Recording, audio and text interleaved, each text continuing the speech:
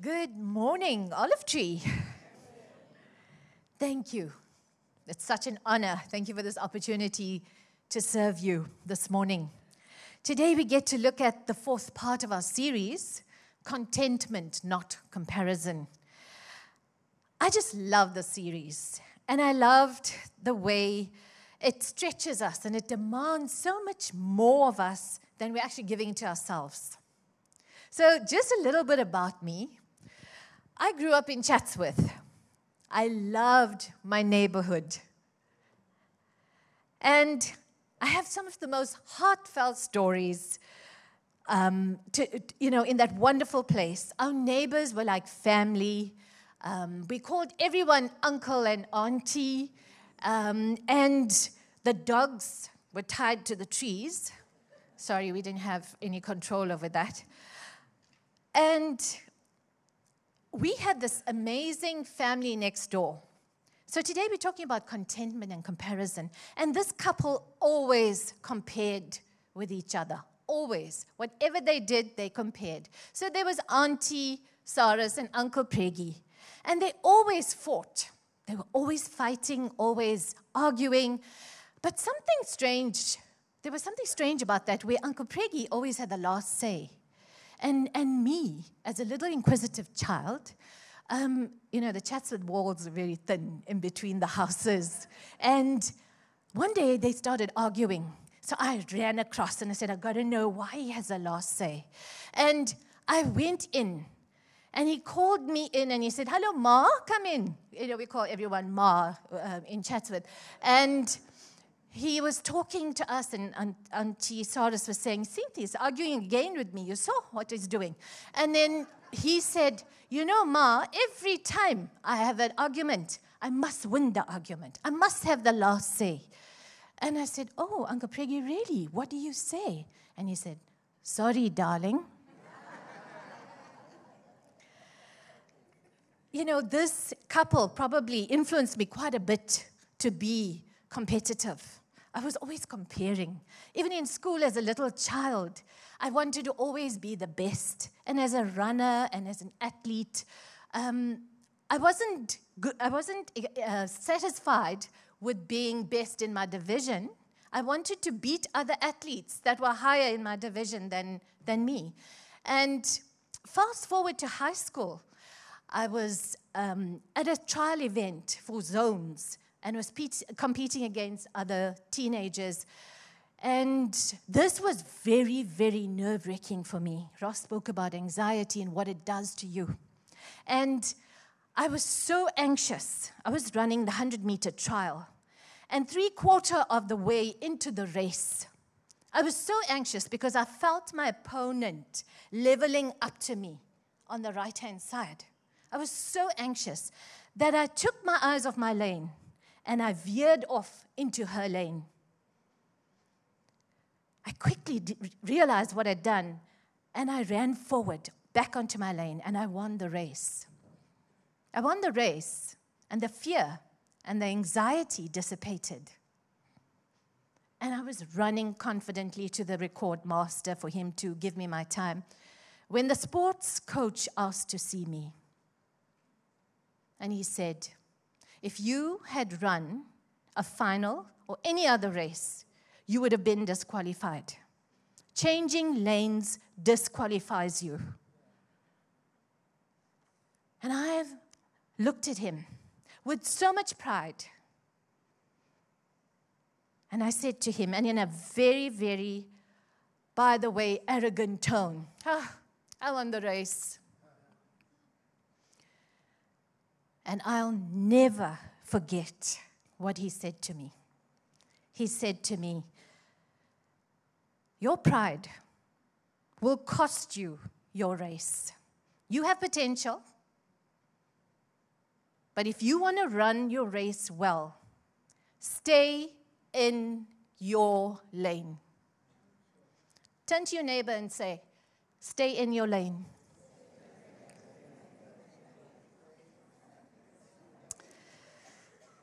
That lesson was a fundamental point of reference for me until this very day.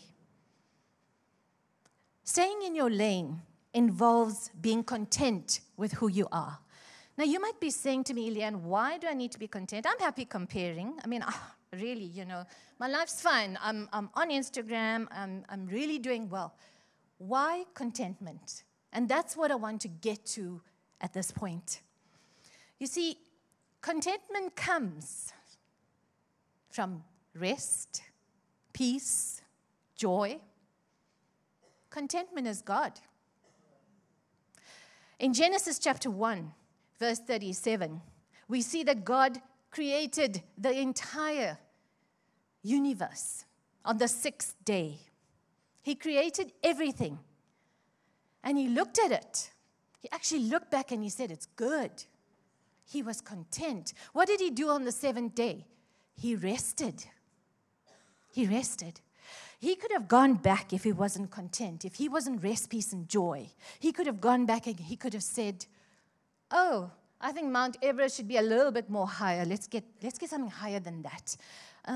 Okay, man, let's give him another brain. Woman, let's give her more hands. You see, he could have gone on and on and on, not being enough. But he rested. On the 7th day, he rested. That is contentment. When we look at Genesis chapter 2, we look at how Satan comes in.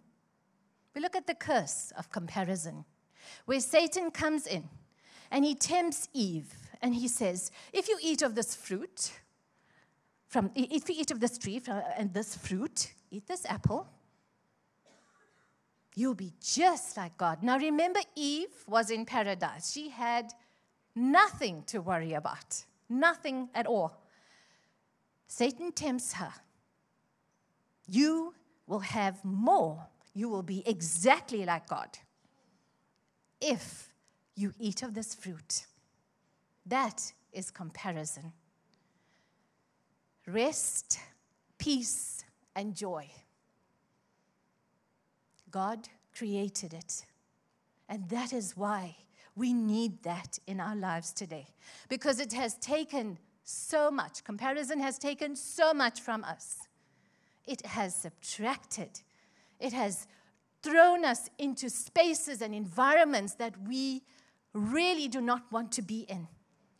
And now, don't get me wrong, there is a healthy comparison. There is. Because if I'm wanting to follow a mentor, or I'm wanting to follow someone and say, wow, look at their lives. That man or that woman can leave the most phenomenal legacy. I would love to be like that person one day. That is positive comparison. That is healthy comparison. The kind of comparison I'm talking about today is actually rooted in fear. It's the process of constantly evaluating our own behavior, our thoughts, our emotions, our relationships, and our careers. And this has the most damaging internal narrative that we could ever want or desire. It makes you feel inferior or superior, meaning it leaves us with a sense of insecurity and pride. And you know what? That leaves us with an emptiness in us. If any of you have ever watched or binge-watched reality TV or HGTV, you will know that your kitchen or your house never looks enough. Never looks enough. You would have just revamped your kitchen and you're nudging your spouse and you're saying to him, you see, we should have done that. I told you we should have done that. Now you see? And we're scrolling down. What is the next thing? What is the next thing on Instagram or Facebook? It's almost like a silent killer of your destiny. There were people that recently spoke about, this blogger spoke about how social media and following social influencers affected her life. And she said, I actually got into debt because I was following this woman and her kids had designer clothes and she had a new hairstyle every day. I wanted what she had. And it actually subtracted from me. It actually robbed me of appreciating my family, appreciating my kids. And I got into this whole different world and I didn't know who I was. It's a silent killer.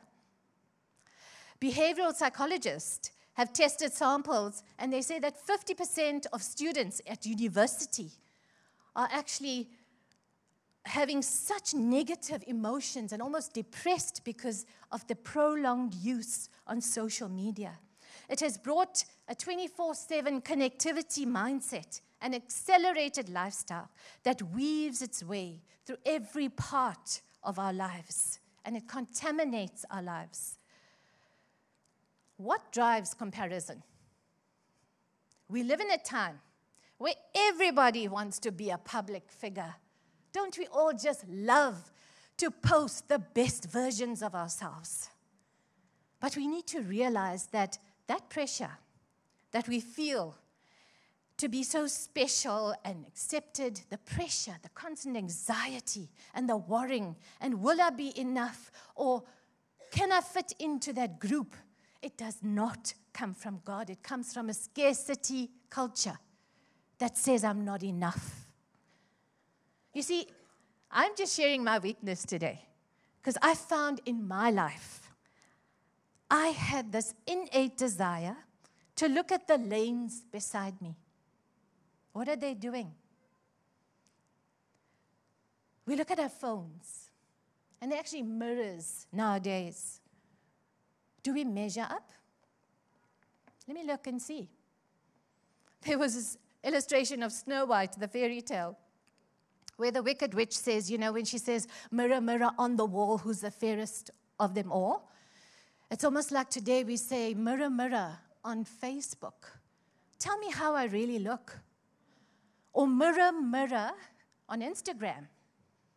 Who do you say I really am?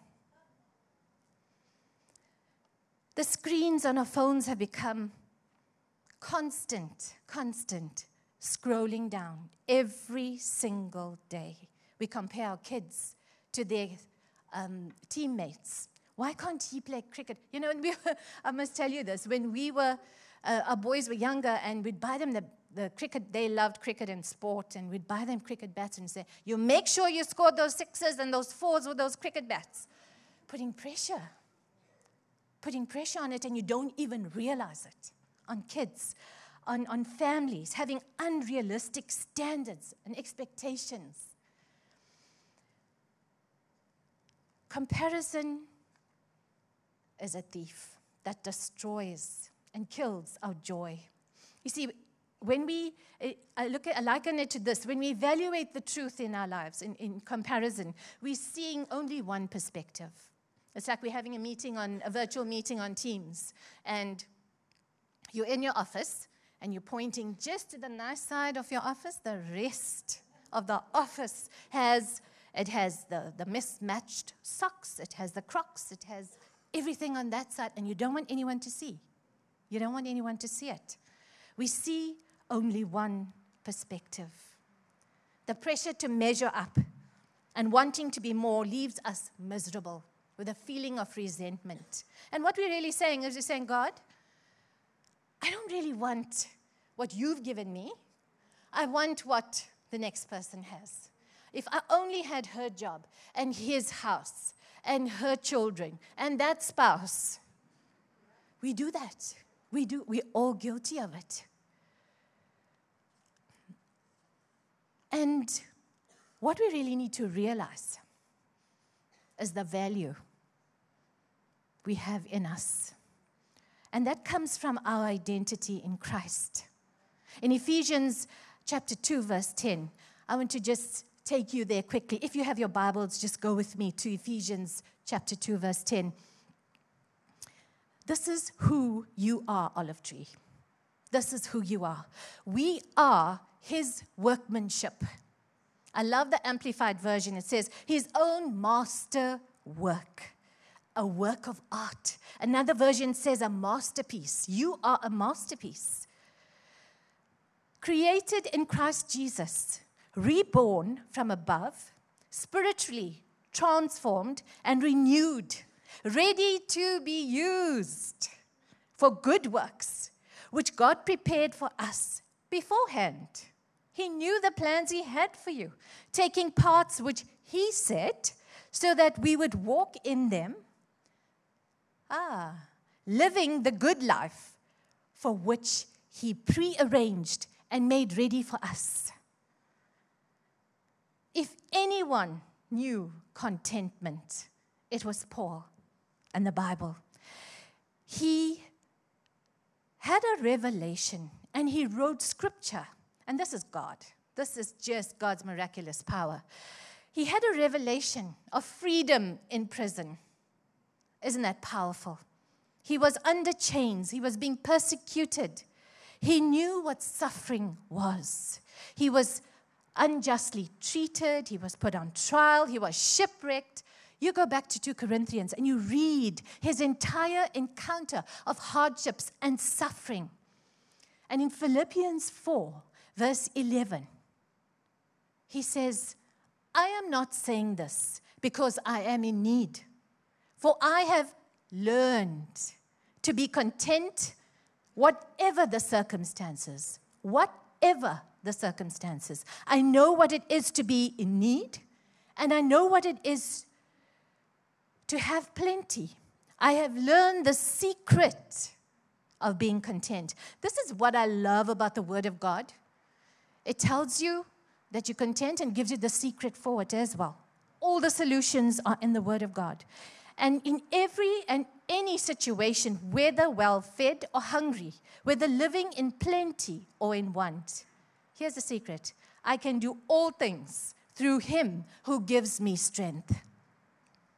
Now, the Apostle Paul was set apart for trouble. When God sent Ananias to lay his hands on Paul, the Lord said, he is my chosen vessel.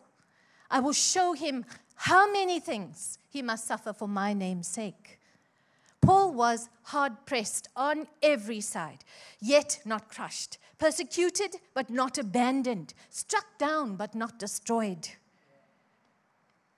He knew what it was to be content. So when the current economic situation in South Africa is really, really down to its lowest, we have been grey-listed olive tree. KZN has been robbed of so much. There have been lootings. There were floodings. You have personal issues right now. And you're going through struggles right now. And Paul is saying, through all our troubles, being content and knowing that we can do all things to Christ who strengthens us, gives us hope for our future. I can have an example. There's Paul. I have an example to look to. He followed this contentment, rest, peace, and joy. He followed it, and this is what it gave him. It gave him peace. When Paul says in Philippians 4:8, he says, fix your thoughts on what is true and admirable, on what is holy and praiseworthy. He says, do this. He talks about learning and receiving from me everything that I have done. That's an example. You know, we are so prone to compare. We all are prone to compare. The other day I was standing in the mirror and, okay, I'm going to share something very vulnerable. So I stood in the mirror and I looked and I said, Lord, God, yeah, you made me okay, but why did you make this a little bit smaller? And he said to me, I didn't make that. And that's a gracious God we serve. That's all he said.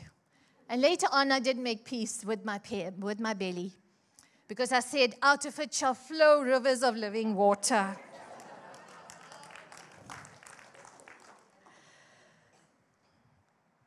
God is a God of rest, peace, and joy, of freedom.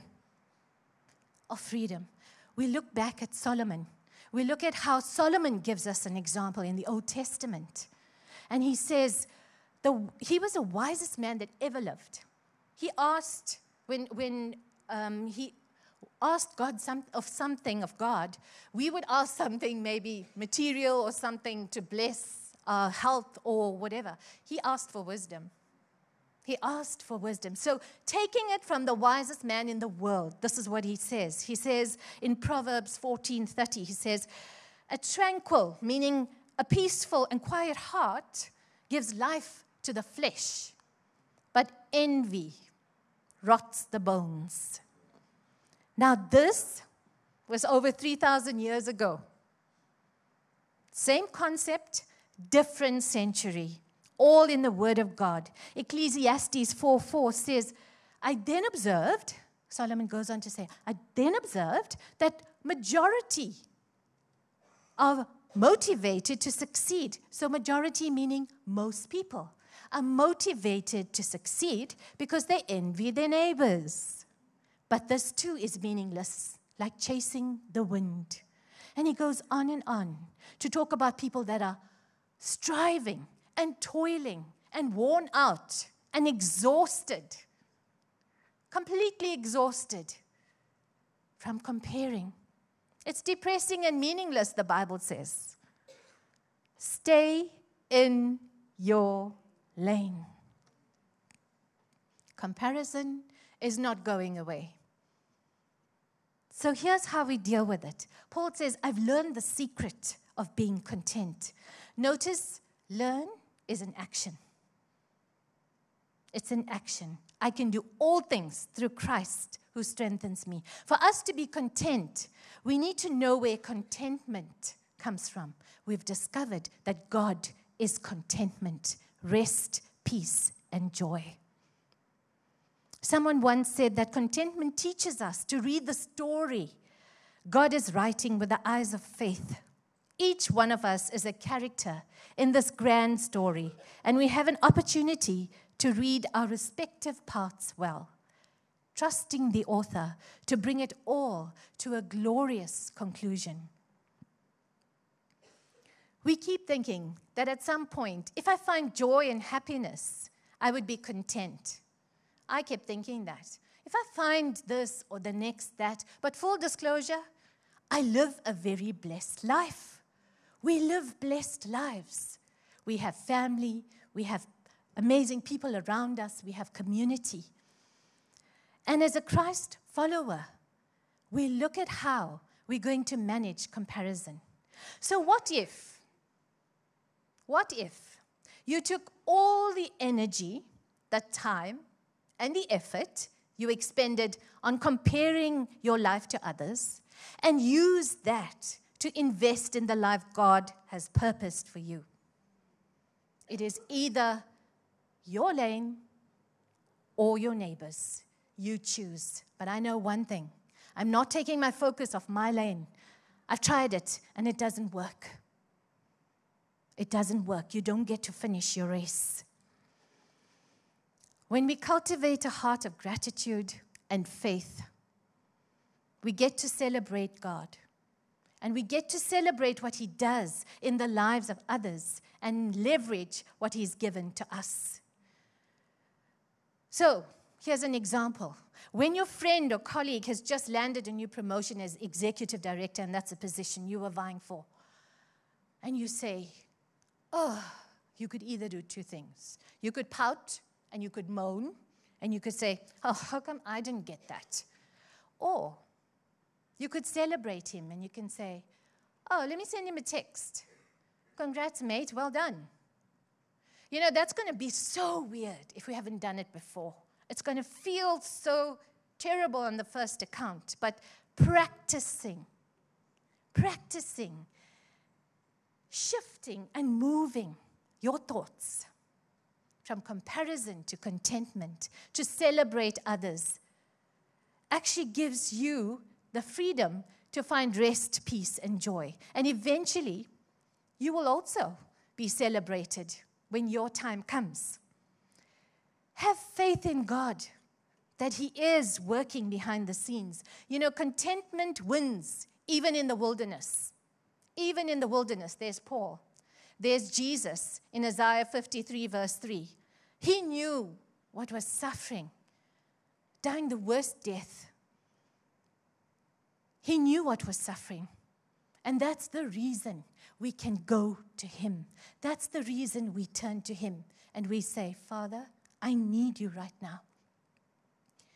Subtraction has become the key word in all of our lives. We've all lost some kind of either material possession, we've lost loved ones, we've lost so many things in our lives. How do you find rest, peace, and joy in a terminal illness? A loss of a loved one. Through my struggles, God has become my anchor and safe place, and peace continues to fuel my trust and strength in him. See, when we lay down our expectations of the way we think life should be and trust God to fulfill those expectations his way, we find rest, peace, and joy. In 2017, 2 weeks before my MBA graduation, after a routine screening, I was diagnosed with cancer. This diagnosis found me reeling, out of control. I was shocked. It was just a huge catastrophe, I would call it. And I remember sitting at the table with my family, all teary-eyed and just listless, and saying to them, God does things that bring him the greatest glory. His ways are not our ways. His thoughts are not our thoughts. I remembered his warm presence constantly and peace in my heart from previous losses and heartaches, particularly the loss of our baby boy when I was 5 months pregnant. How each loss drew me closer and closer to Jesus. He was my peace. He was my anchor. And finding the contentment amidst the storms of life gave me strength to lean on him once again, knowing that he will never leave me and he will never forsake me. Now, honestly, I have to say this to you. I struggled. We struggle. We are struggling today, and I struggled through that season of pain and loss. I struggled to find peace. But remembering what he has done. When we sing, look what the Lord has done. When we remember what he has done, and we see the hand of God moving in our lives, we realize that he is the one constant. He is the one true constant that will never leave us and never forsake us. I was so grateful through all of my journey through cancer. I was so grateful for the wisdom and revelation from God every step of the way, whether it was with my surgeons, my type of surgery I had. I had a brilliant oncologist and the staff at the hospitals, nothing short of angels. And most especially, my most amazing, phenomenal family who supported me and loved me through that. Through our trials, we grow in contentment at the wonder of God's miraculous hand over us. And we will never know how much we need Jesus until Jesus is all we need. In 2018, a year later, an annual screening found abnormal tissue. Once again, my radiologist commented that there's enough abnormal tissue in here for a lab to diagnose. I refused. I refused to accept this, knowing, after every single thing that God has done in my life, Jesus was yet again and will continue to be my portion and my strength. I went on a fast. Olive Tree, we have been fasting and we have been praying. I went on a fast and I prayed and I said, God, you are the God of the impossible. You sent your word to heal my disease. There is no cancer in this body. And I am going to trust you, and I'm going to learn to rest on you. Now, if you know me, and my family will tell you it's hard for me to rest. I can't sit. I have to be doing something. I'm better now, but that's who I was. That taught me contentment. Your trials, your sorrows, your pain are going to teach you contentment. Like Paul, like Jesus. A week later, my oncologist called to say the biopsy results were all clear. We serve a God of the impossible, and I cannot do anything else but give him praise, glory, and honor. See, when Paul says, I have learned to be content in every and any, those prepositions have power. Because you can look at me and say, Leanne, I can't be content with losing my job. See, we're not content with our circumstances. We're content in them. We are content in them. So I want to say to you this morning, fix your eyes on Jesus. Choose contentment. It's hard, isn't it, Olive Tree? It's so hard. The other day I was at the gym and I was looking at this lady. She's in our gym class and she's probably in her late 50s or 60s. And she has such a wonderful, amazing body that God has given her. And I looked at her and I said, wow, I actually complimented her. I said, wow, Cherie, you look so amazing and you're such a role model. And I was so excited with myself. There we go, the pride rises again. I thought I'd conquered comparison. And I go to the promenade and I'm trying to outrun somebody in front of me. This is what happens. This is what happens. It's part of life, but you get to choose today. You get to choose your lane. Stay in your lane. Stay in your lane. Now, newsflash, like we don't know it. There will always be someone who is better, smarter, more intelligent, more attractive. The list goes on. But that should never take away from you what God has for you and the plans he has for you. Jeremiah 29:11 says, I know the plans I have for you, declares the Lord. Plans to prosper you and not to harm you. Plans to give you a hope and a future. You have it right in front of you. And I want to say something else to you today, is that somewhere in this world, there are people out there who see your body, your life, your career, something that you have, and they would give the world to have what you have. Be inspired by others, but be motivated to live your life on purpose. Stay in your lane. See, this is your moment, Olive Tree. Your moment.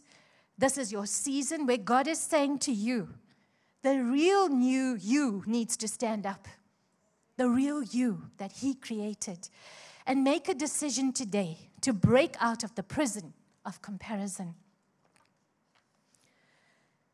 And as you leave today, I just want you, before you leave, to just get out your phones like we did last week.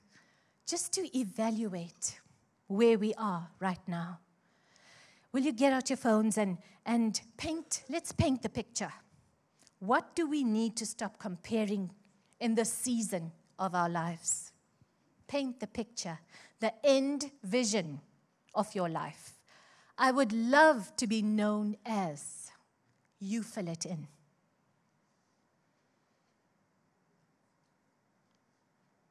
If I achieve rest, peace, and joy,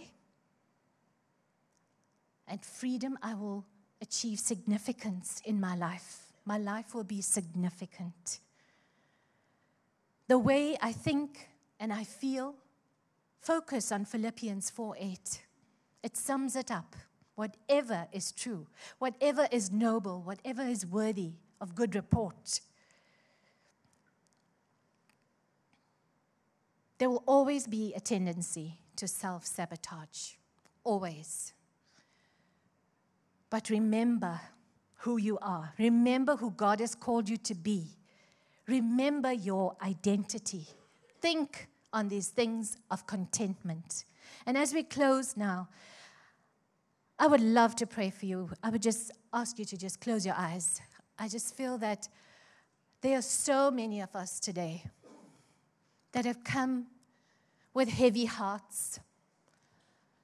We have sorrow, we have pain. There's an urgency of, God, what next? God, what now? God, I really want to follow this path of contentment, this rest, peace, and joy. Will you show me how? Will you give me understanding and rest in the most difficult time of the world right now? We see poverty, we see anguish, we see subtraction, subtraction, subtraction. And God is saying, come to me. Jesus says, come to me, all ye who labor, and I will give you rest.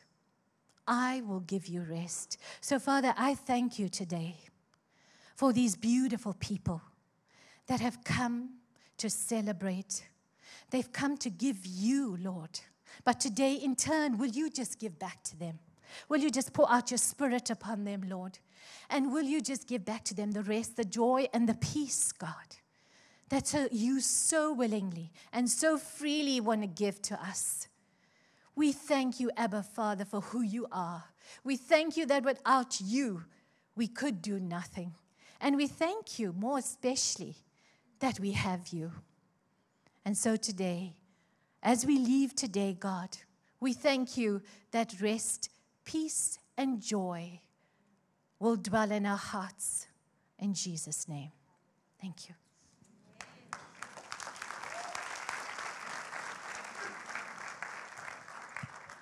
She's a rock star. That is so cool. Guys, as you go from church this day, I have used this series around who do I want to become, what's misaligned inside and out. I've looked at self-sabotage. I've literally spent every Friday working through this. It has helped me so much. I really encourage you, don't waste this series. Spend a bit of time. There'll still be some stuff on our social media for you to take notes from. But work out who you want to become and start taking steps in that direction. It will serve you so well. Other than that, Hebrews next week. It'll be an absolute cracker. Invite some friends. Join us for coffee outside. May God bless you. Have a great day.